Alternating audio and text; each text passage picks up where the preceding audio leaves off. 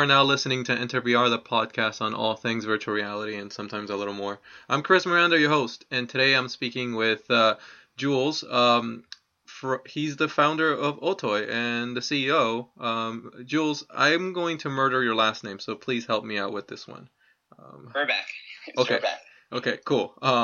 Thank you for coming on the show. I really appreciate your time. My pleasure. Cool. So, for the uninitiated, what is Otoy? So, Otoy is I guess the two words describe us. It's a cloud rendering company. Mm-hmm. And we also have a pretty deep investment in also capturing reality through our Lightstage service. And and sort of to focus on the cloud rendering work that we do, we've been working towards providing really high-end rendering services on the cloud where compute power is basically unlimited and cheap. And as we get, more and more demanding applications for rendering, and it's gone beyond, movies and even video games. Now we're talking about, VR, where, the expectation is ultimately that it's going to look real and it's going to be navigable and interactive. We see all the things that we've been building towards for the last 6 years having a really interesting convergence with VR and AR. Mm-hmm. So, as far as our customers go, a lot of our customers have been using our software on their own computers to render things, and that's been through Octane Render. Mm-hmm. But we are, basically now moving more and more of Octane into the cloud. So we just launched a couple of days ago, right on our webpage. You go to otoy.com. You can try Octane in the browser, and it's the full version, and it's using GPU on Amazon for that experience. The idea, though, is that with tens of thousands of GPUs on Amazon, we can leverage that compute power to render more than just an image or even a live animation. Mm-hmm. We can start to create full holographic volumes, which are essentially I guess if you think of volumetric text or a cube of light, there's space that you can actually walk through and look through, and it looks completely real. Right now, we're synthetically rendering these scenes, and we're providing a stream that you can view them in for both a VR and 2D display. Mm-hmm. But there's just a lot that can be done with that. I mean, you can use as a building block for cinematic VR or video games that are cloud-based. And the latency is very good when you're just displaying a window into that world on your computer. Mm-hmm. It's more challenging when you're trying to do this in VR. And in that sense, we're sending down more than just sort of the view or an image. We're sending down a light field of a chunk of that cube or that volume that's been rendered. Mm-hmm. So the entryway into that into that ecosystem is through Octane, either the version that you can grab on your computer or the one that we're providing shortly as a pure cloud service.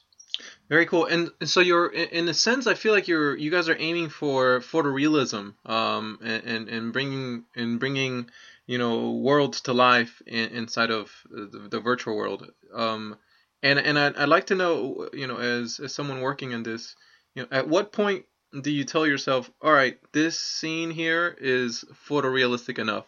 I mean, or more like, what's the holy grail of photorealism? I think skin and humans. I mean, when you see because I think we can already do environments that look completely real. I mean, Octane is more than just a render. I mean, when you look at a lot of renders that are out there, popular ones like V-Ray, for example, or Mental Ray, they basically, they cheat to get you the rendering effect. It looks good, but Octane is physically correct. I mean, it's spectrally correct as well. So the rays of light, every physical effect that you see is actually a physics calculation, and it's called, that type of rendering is called path tracing. Mm-hmm. And it's harder than just normal, ray tracing or biased rendering that you've typically been using to get film work done. So Octane really is, if you set up your scene right, there's no CG lights. You just provide an emissive surface onto an object, and that becomes your light, just like in the real world. And it basically lights everything correctly, and it just takes you almost get an instantaneous version of that viewport, and it takes a little bit of time for the noise, almost like exposing a photograph for it to go away, and then you have an image. And so that is something that is already working great. I mean, we have tens of thousands of users, and if you look at the gallery, both in the recently released VR gallery that we put out in our Gear VR app, and it's also in the Oculus 360 Photos app, but also on our site, you'll see stuff that looks really convincing. The hard part is in people, and that's one of the reasons why we have so much of our resources focused on Lightstage, because Lightstage solves that uncanny valley problem. It captures essentially a light field. I mean, or in layman's terms, I guess you can call it a holographic capture of a face. Mm-hmm. And it was recently publicized because we did, Paul Debevec, who's our chief graphics officer, just did a Lightstage scan of President Obama that was for the Smithsonian. And, we've just done tons. Yeah. It's if you Google Obama Lightstage, you'll see Paul, and you'll see the president. And you'll see a makeshift version of Lightstage that had to be put together in a few days. So we built various versions. There's one giant one in Burbank, another giant one at USC where Paul and our Lightstage CTO Tim created this. But this is a tool that allows you to create and capture, actors, and it takes about 15 minutes to go through all the expressions of a person. And once you have that, you can then rebuild their face as an avatar mask. You can even have that driven by a different person or actor. Yeah. And that technology was used to probably its fullest effect in Avatar and Benjamin Button.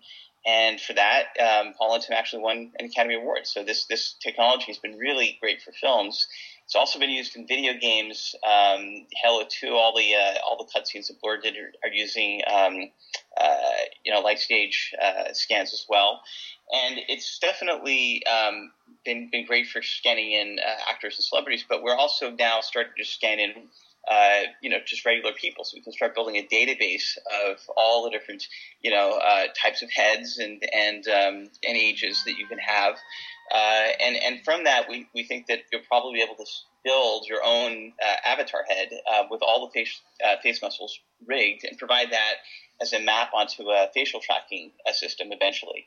So there's getting skin to look right is very hard. Getting faces to look right is hard. But again, having real world sources for that has mitigated that significantly.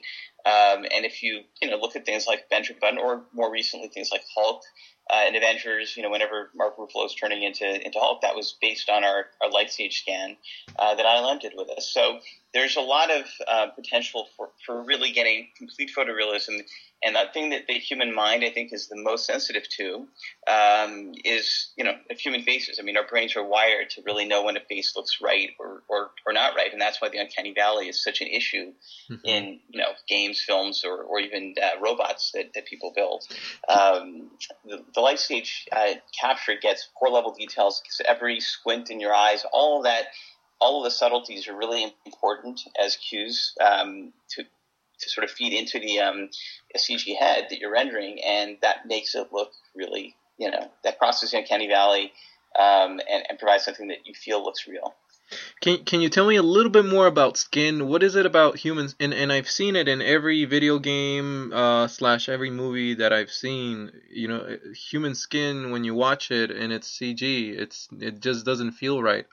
Why? Why is it so difficult to get human skin to look uncanny? Well, it's a complex lighting problem in CG because the skin is not a normal surface or a simple surface like like wood or metal or glass or water even. Skin has many layers of transparency, and so when light enters through that first transparent layer of skin, it starts to bounce around and scatter. It can hit a blood vessel, it can hit tissue or flesh, or depending on even on a face, depending on how flushed you are, the blood in your facial muscles can actually change the way that the skin is lit.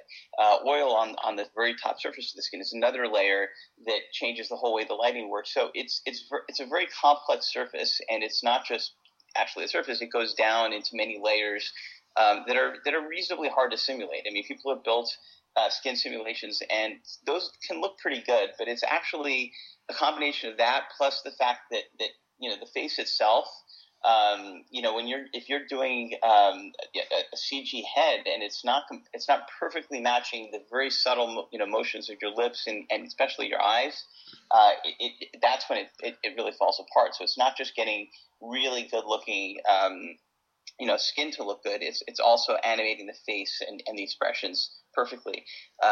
Those two things in combination give you a head that will be convincingly real. But if even one of those things fail, it just won't look good, or it'll look strange. If you see a body that's not alive, it does have this creepy look to it, and that's something that obviously that's good. That could be with real skin. It could be with a real person. So there's more than just the rendering of the actual face. It's the expressions and the subtleties that sort of bring that face to life, that animate it, that are also critically important. And with the light stage, we get both. We get basically all the complexities of skin and how the reflectance works. Is essentially turned into a reflectance field. So we don't have to write a special shader. We just get that data from the light stage, and then we of course get really very fine-grained details of the different facial muscles down to a single pore on the skin. So it's basically all the data you need to render a head that looks real. Let me ask you: is there a race to cross the uncanny valley? Are there other companies out there that you know of that are also wanting to plant the flag to say first we're the first. We were the first to trick other humans into thinking that what they were seeing was reality when in fact it wasn't. Is that mean anything to anybody? If just to be able to say I'm the first to cross the uncanny valley, what do you think? Well, I think that there's we've worked in tandem. I mean, there's no other service like Lightstage, so it happens to be unique in the industry, and that's why we work with everyone. That's why it's used on tons of films. From Tron to Benjamin Button to the Avatar movies to to the Avengers and newer things. But I feel like the what you do with that data is also interesting. So we basically provide the scan and the data sets, but not all of that's necessarily used. There's a lot of data that Lightstage captures that a lot of renders just don't really make use of. So Octane is designed to use that data, and our compression, everything that we're doing to sort of store and process a full light field or reflectance field is leveraging what we can fully capture on the Lightstage. But there's a lot of CG doubles, digital doubles that have been done that look really good. I mean, a lot of people saw Social Network. We did a scan of Armie Hammer for Social Network, and there was a lot of digital facial replacement. The twins in the movie were basically both Armie Hammer, right? So there's the second twin was a digital double of Armie Hammer's face. So that's the kind of stuff where there's already been really convincing good CG done. Lightstage has generally been used as a basis for getting that going. So I think that it's just a question of at what point do you do an entire movie where there's a human-looking character, not Golem, not Hulk, where not an ape, but where it's basically a human being during the entire performance of the film. And that looks as real as basically having shot that with a camera. And that's going to be an important thing to crack, because if you don't do that, you're never going to be able to really render virtual reality the way we want in a way that's convincing. Mm-hmm. So there's a simple way to do that, which is instead of using a camera, you could really just have the entire performance of that actor done on a light stage. And rather than just getting a 2D image or video from the camera, you would get basically a perfectly complete holographic version of their performance, and that could be placed in a VR world and lit perfectly and cast shadows perfectly, and it would look correct. And that would be a simple thing because it wouldn't require changing the performance at all. That just basically takes something, takes a person from the real world, puts them in CG, and you're done. Now, if you want to create a totally synthetic actor, the way that Benjamin Button, attempted to do, or even Avatar earlier than that, or Hulk, that's something that is also possible. But I haven't yet seen it done perfectly to the point where it's a complete perfect version of the actor, and it's not being driven by a raw light stage scan. It's basically if it's something that's that's making the CG head perform. There's still some work to be done there, but it's getting there. It's very close, and I think it could definitely be done in for small amounts of time when you have a lot of artistry and work being put into that. And if you're doing something cinematic, then that's fine. The real holy grail is, when you can have, you can be in front of your sensor, whatever that ends up being, and talk into it, and your avatar shows up as you, or, driven by your performance, and it looks completely real, whether you choose it to be your own face from 10 years ago or somebody else's or something else's. The idea is that it looks completely convincing in any case. And that is something that I think is, 5 to 10 years away. And probably, closer to 5 than 10. So I think it's we're getting into some exciting areas as technology improves.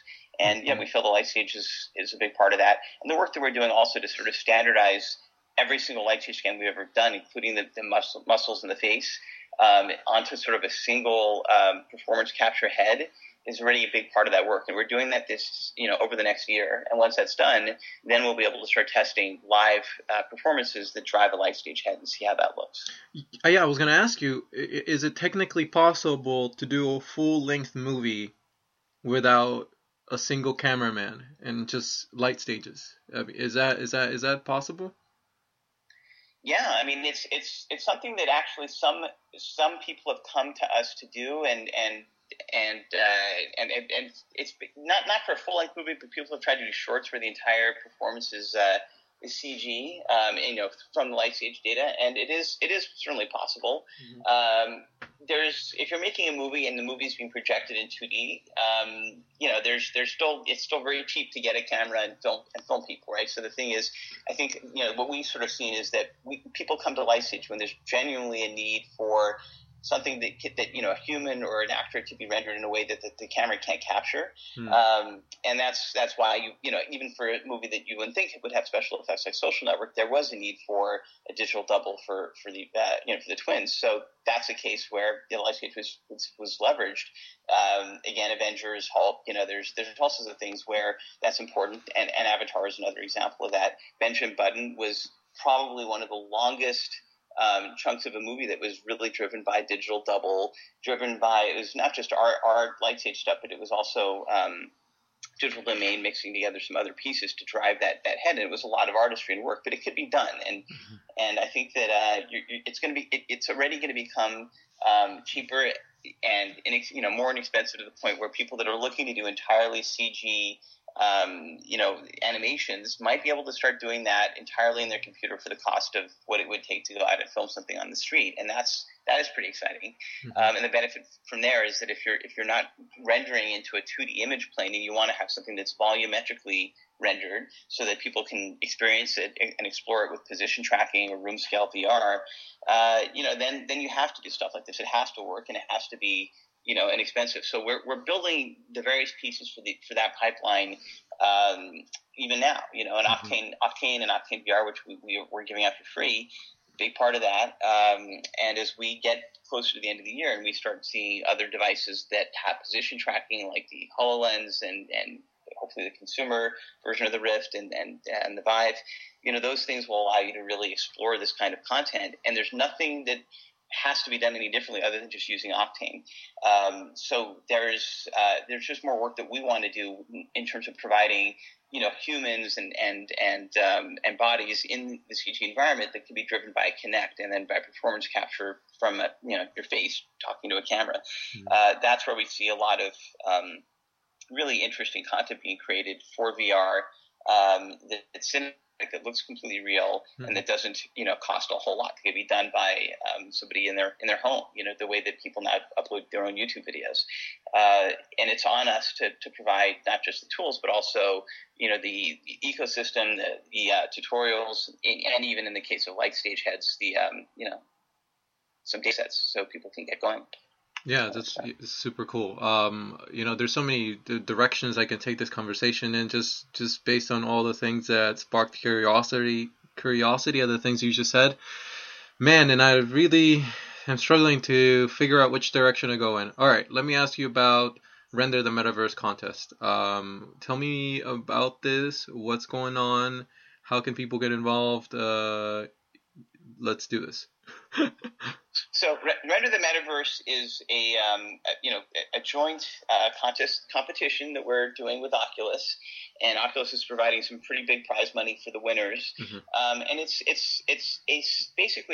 a VR still image contest. And when you're talking about VR images, you're talking about 360 degrees, things that are obviously that have realism and depth wherever you're looking. Yeah. And fortunately for artists everywhere, we have a tool through Octane that just spits out these images right out of your CG render, or your CG scene. So you can load in any model. You can download a model from TurboSquid or create your own in any one of 24 different tools.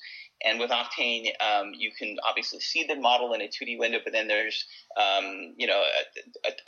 menu you can pull down and select the Gear VR ultimate resolution. This Carmack invented 18K cube map strip, and it'll render into that, and then you can just drop that file onto the Gear VR and view it, and it'll look absolutely amazing. And so the 14 or 15 samples that we provided a few days ago with the launch of the competition give people a pretty good idea of what these renders look like.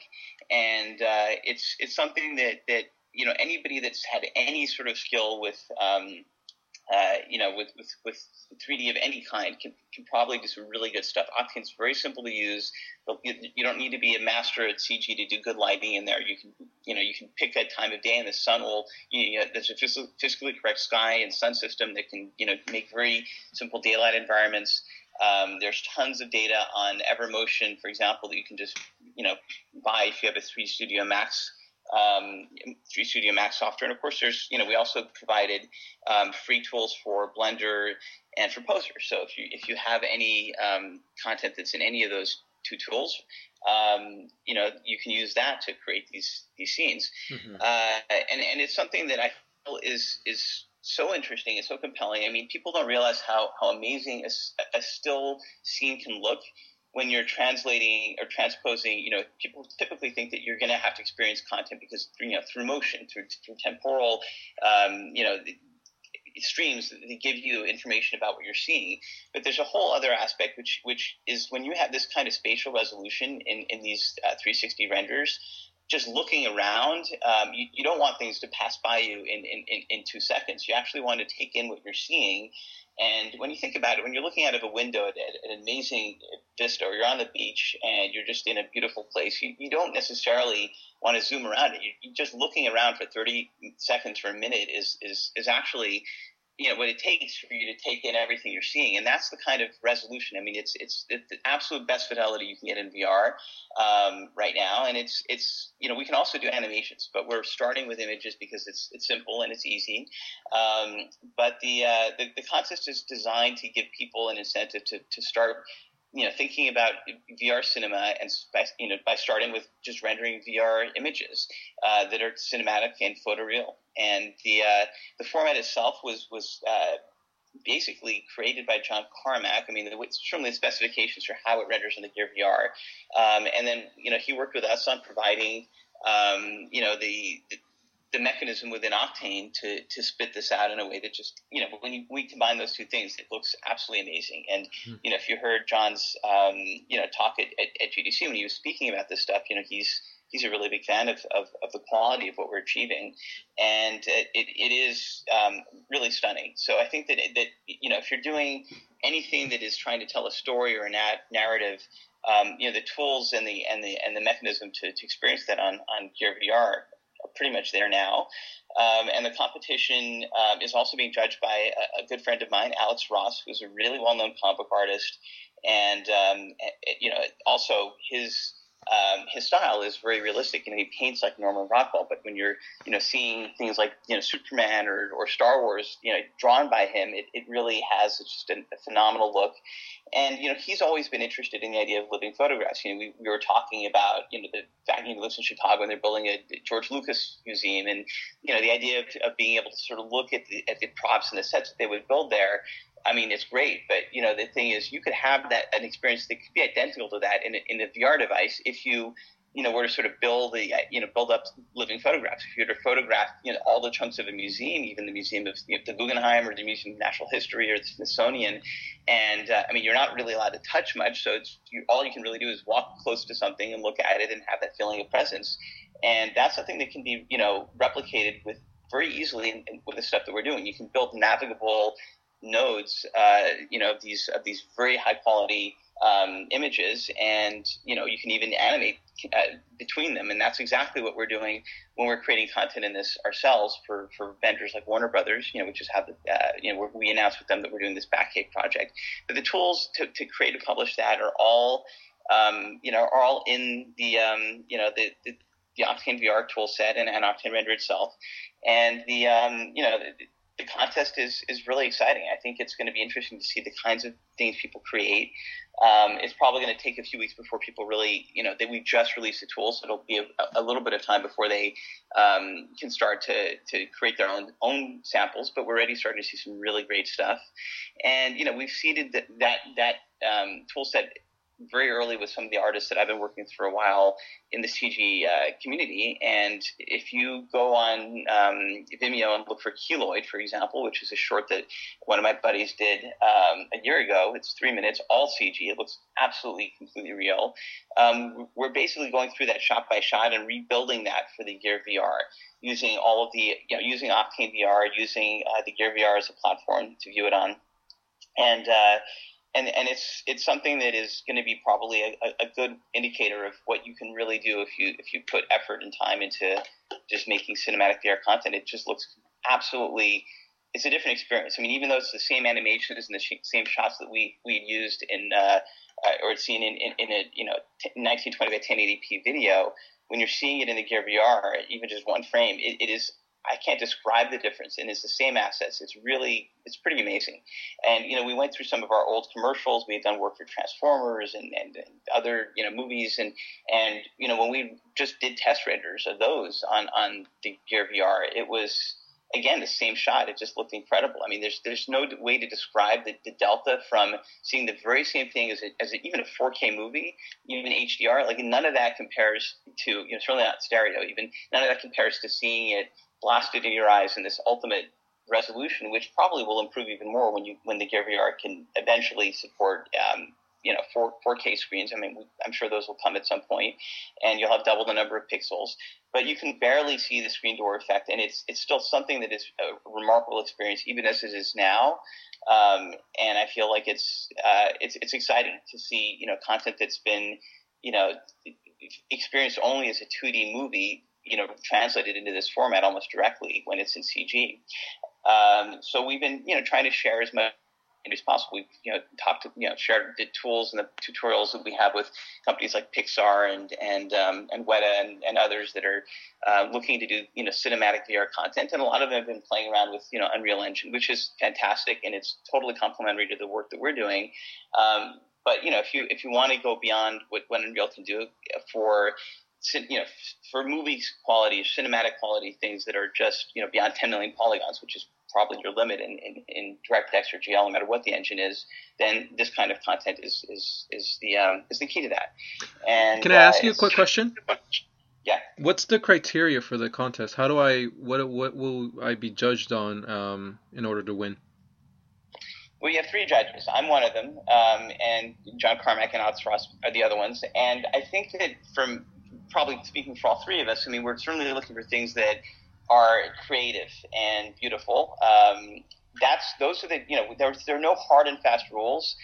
We want people to sort of, push the envelope of their imaginations. And there's the criteria, the best renders that I've seen so far, some of which have been done by people that are, they're not entering the contest, people we work with for commercial work, like, for example, the Keloid renders are just stunning. Those, what makes them look good, of course, is that they're realistic and the scene is incredibly detailed. The more detail you have in the scene, the better these, the impact is, because it just makes you appreciate the actual medium that you're now, targeting. You can get away with a lot of things, when you're, remember when you go from standard F to HD, there's or even to 4K, people start to realize, oh wow, you can see the makeup on this person now. And it's the same sort of thing with VR at this 18K resolution. The details that are on surfaces are becoming incredibly vibrant and visible. And I think that certainly from my perspective, the more detail that gets put into these renders, I think the more impressive it'll be. But that being said, there's also a lot to be done with the composition. So if you download some of the samples, one of the samples is the space station, and you could have done it in many different ways. But I like the idea of that space station because it's changing the IPD, the stereo offset so much that it starts to look like a toy. And when it's in that sort of shrunk down version, all the details, all the weather vanes, all the stuff on there, it looks like it's a miniature that you've walked into a under the 70s set of Battlestar Galactica, where they actually built these things for real, and you're seeing the model that's 10 feet long. I love that kind of stuff. So those are the kinds of things where experimentation can lead to some interesting results. But if you look at the breadth of the samples that we already put out there, they're all over the place. You've got environments that look completely real. You have interiors. I think John's favorite, render is the kitchen environment, which is just done by one of our artists, as an architectural render. But because it has so much, glass and even frosted glass around you, it's just a very rich experience being in that environment. And it again, the realism that it provides and obviously even hyperrealism is something that I think, is that's where VR really starts to become a very different experience than anything else. And I think that's what got John excited. So, we're all sort of looking at it from, we want to be, taken into an environment and be blown away by the hyperrealism. Doesn't have to mean it's photorealistic, but realism can come from many different ways. But I think that those are the kinds of criterion that we're sort of looking for, and the samples that we have out there are all really good things. I mean, those are all would be contenders, I think, for winning prizes in the competition, and that's why we put them out. Is we wanted to give people a sense of what could be done, the kinds of things that we think look good. Mm-hmm. And I'm sure we'll be surprised by people's imaginations as they start to play with these tools and master them. Yeah, definitely. It's going to be exciting. I can't wait to see what people come up with. We're starting to run out of time, but I have one last question for you. Sure. So I've come into a debate with people here and there where, we argue about the two different, the two types of metaverse we'd like to see when it all comes to fruition. And some people say they want something hyper realistic, something indistinguishable from real life that is malleable, and you have superpowers, but in this world that is indistinguishable. The other camp says, well, why would I want that? The real world is lame. Hyperrealism isn't what VR is about. It's all about things I've never seen before. And so my question is kind of twofold. On what camp do you fall? Which kind of metaverse would you like to see? And the second part of this question is, in what scenarios can you imagine hyperrealism not being ideal tool of implementation? Well, I'll start with the first part, which is I think that if you can build the metaverse to the point where it feels, it is like the Matrix, right? Where it just feels real and the constraints feel real. I think that has to be built because it's a simulation that you may want, right? If you want to replicate the real world for many reasons, right? Whether it's making a film which is exactly what the kind of things we're doing with real looking people, where the physics and everything else feel real and look real. That's something that is probably going to be done. No matter what, just to make cinematic VR, we're going to do something like that. And of course, the faster the renderer goes, and that's why we have different technologies.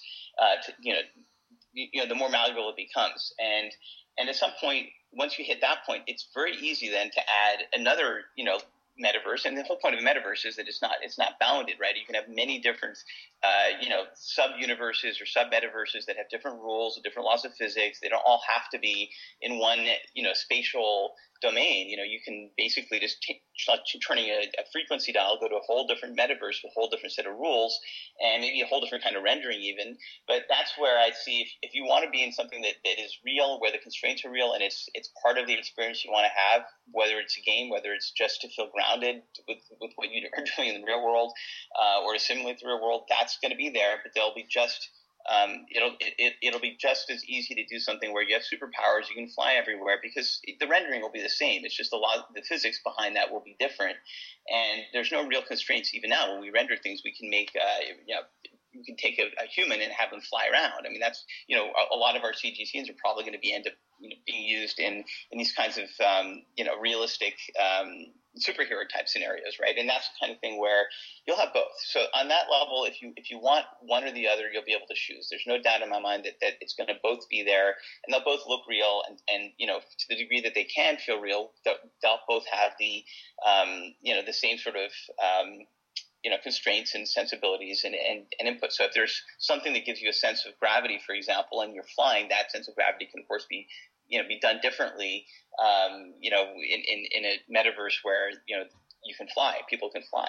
So I think that there's a lot of different, there's certainly not going to just be one. I mean, there's no reason for that, because as you said, there are people that want one or the other, and there's some people like me that think both are fine and should and will probably happen. And I think there's no reason for them both not to be possible. Mm-hmm. As far as things that may not look, and I will go, before you're getting to your final questions, people want things that may not look real. I think that there's something really interesting that comes from the going to a world where things are not exactly realistic, right? Let's just say they look realistic, but they're not. It's more than just giving people physical tools to grow or to fly or to change the world around them.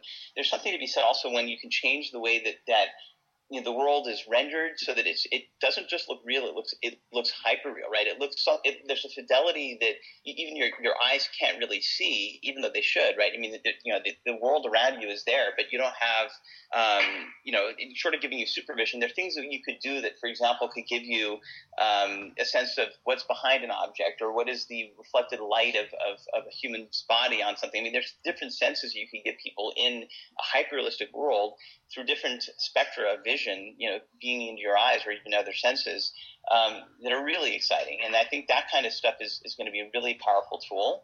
And then that also leads to worlds that you don't necessarily want to render realistically. I mean, if you want to be a cartoon, or you want every avatar to be a sphere and the physics are different, ultimately it's still, if it's going to be visual, it's going to be rendered in one form or another. And tools that we're creating don't have to use complete photorealism. There's people, including us, we've used Octane to do the Batman animated series in VRs, and that looks like it's drawn, the same way that was done in the 1990s in 2D with pencils and paint. So I think that all of those things are possible, and we think that the direction at least we're going in with the tools we're building can support all three of those, or four if you count the hyper-realistic layers as an element. And I think that there's not going to be any limits to creativity or metaverses once everyone has the tools to start building this kind of stuff. That is, thank you for blowing my mind. I have a lot to think about over the next couple of sleepless nights. And thank you for coming along on the podcast and helping bring together the metaverse. Jules, you have been a true scholar and gentleman of virtual reality. How can people stay in touch? How can people follow what you're up to and what Otoy is doing and all that good stuff? Just follow us on Twitter at Otoy. Okay. We post pretty regularly on there, and everything we're doing is definitely tracked by our Twitter account. Awesome. Thanks again. Great. Thank you.